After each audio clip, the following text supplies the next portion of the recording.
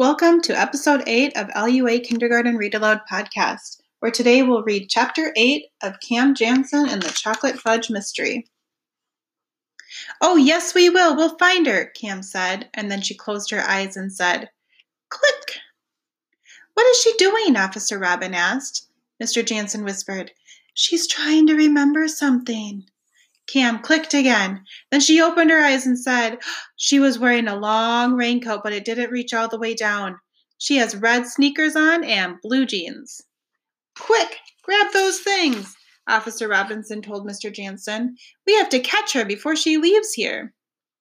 When they got to the front door of the store, they found Officer Gomez standing there. "No one wearing a long coat and carrying a suitcase left while I was watching," he told his partner. "Did anyone leave wearing red sneakers and blue jeans?" she asked. He thought for a moment, and then he shook his head slowly and said, "I don't know. I wasn't looking at their feet." The two police officers ran to the door and looked outside. Mr. Jansen followed them. Meanwhile, Cam walked slowly and quietly toward the people waiting to pay for their groceries. "Where are you going?" Eric asked. "Shh." Cam pointed to the last line. Someone wearing red sneakers and blue jeans was crouched down, hiding behind the other shoppers. Cam got closer, and then she looked at the front door and saw Officer Gomez standing there. He was just about to come inside. Cam jumped up behind the woman and shouted, "Here she is! Don't let her run outside!" When the woman heard that, she ran straight for the door, just as Cam hoped she would. She ran right into the arms of Officer Gomez. I'm innocent, the woman said. "I didn't rob the bank, Sam did. I just helped him hide." Officer Gomez spoke softly. "Helping a criminal escape is a crime, too." He took a printed card from his pocket. He read it, warning the woman that anything she said could be used as evidence against her. He locked her in handcuffs and led her to the police car. Officer Robinson put the suitcase, coat, and wig in the trunk. Both police officers thanked Cam, Eric, and Mr. Jansen for their help. "It's lucky that you remembered she was wearing red sneakers," Officer Robinson said. "Oh, that wasn't luck," Eric told her. "Cam always remembers whatever she sees." The officers said they were sorry for driving off without Cam, Eric, and Mr. Jansen. But with the woman inside the back seat, there was no room for them. After the police officers left, Mr. Jansen said, "Well, we can't stay here. Let's walk to my car."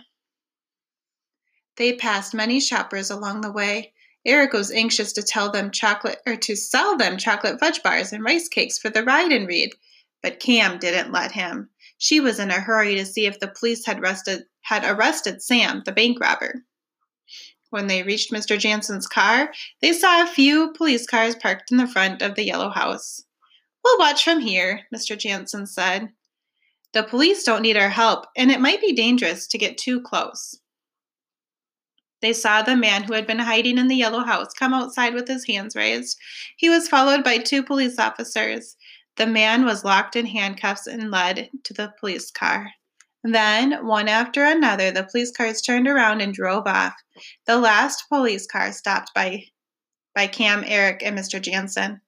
A tall officer with a gold braid on the shoulder of his jacket got out of the car, and he came over to Mr. Jansen and introduced himself. "I'm Captain Gardner. Are you the one who found the thief?" Mr. Jansen shook his head and said, "No, it was my daughter Jennifer and her friend Eric." "Well," Captain Gardner said as she shook Cam's hand and then Eric's hand, "on the behalf of the people of this city, I thank both of you. I'm sure the local newspaper and TV reporters will want to know that two young children helped find a dangerous criminal."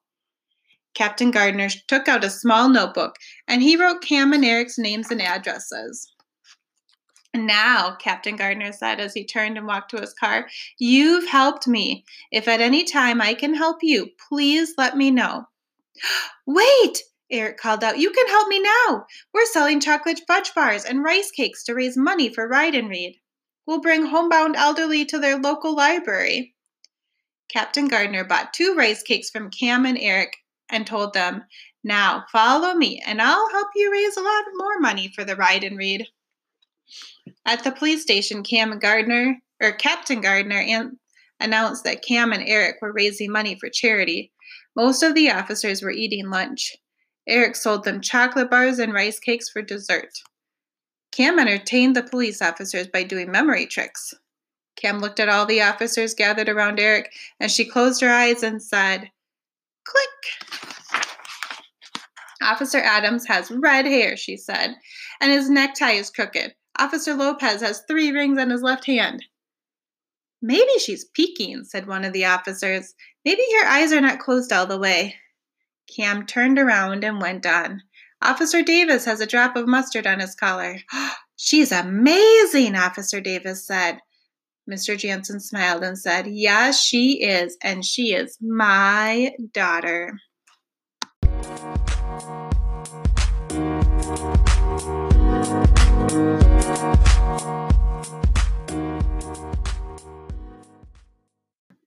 Thank you for listening to the LUA Kindergarten Read Aloud podcast. That concluded our chapter book, Cam Jansen and the Chocolate Fudge Mystery. Join us next time as we start Mouse Soup.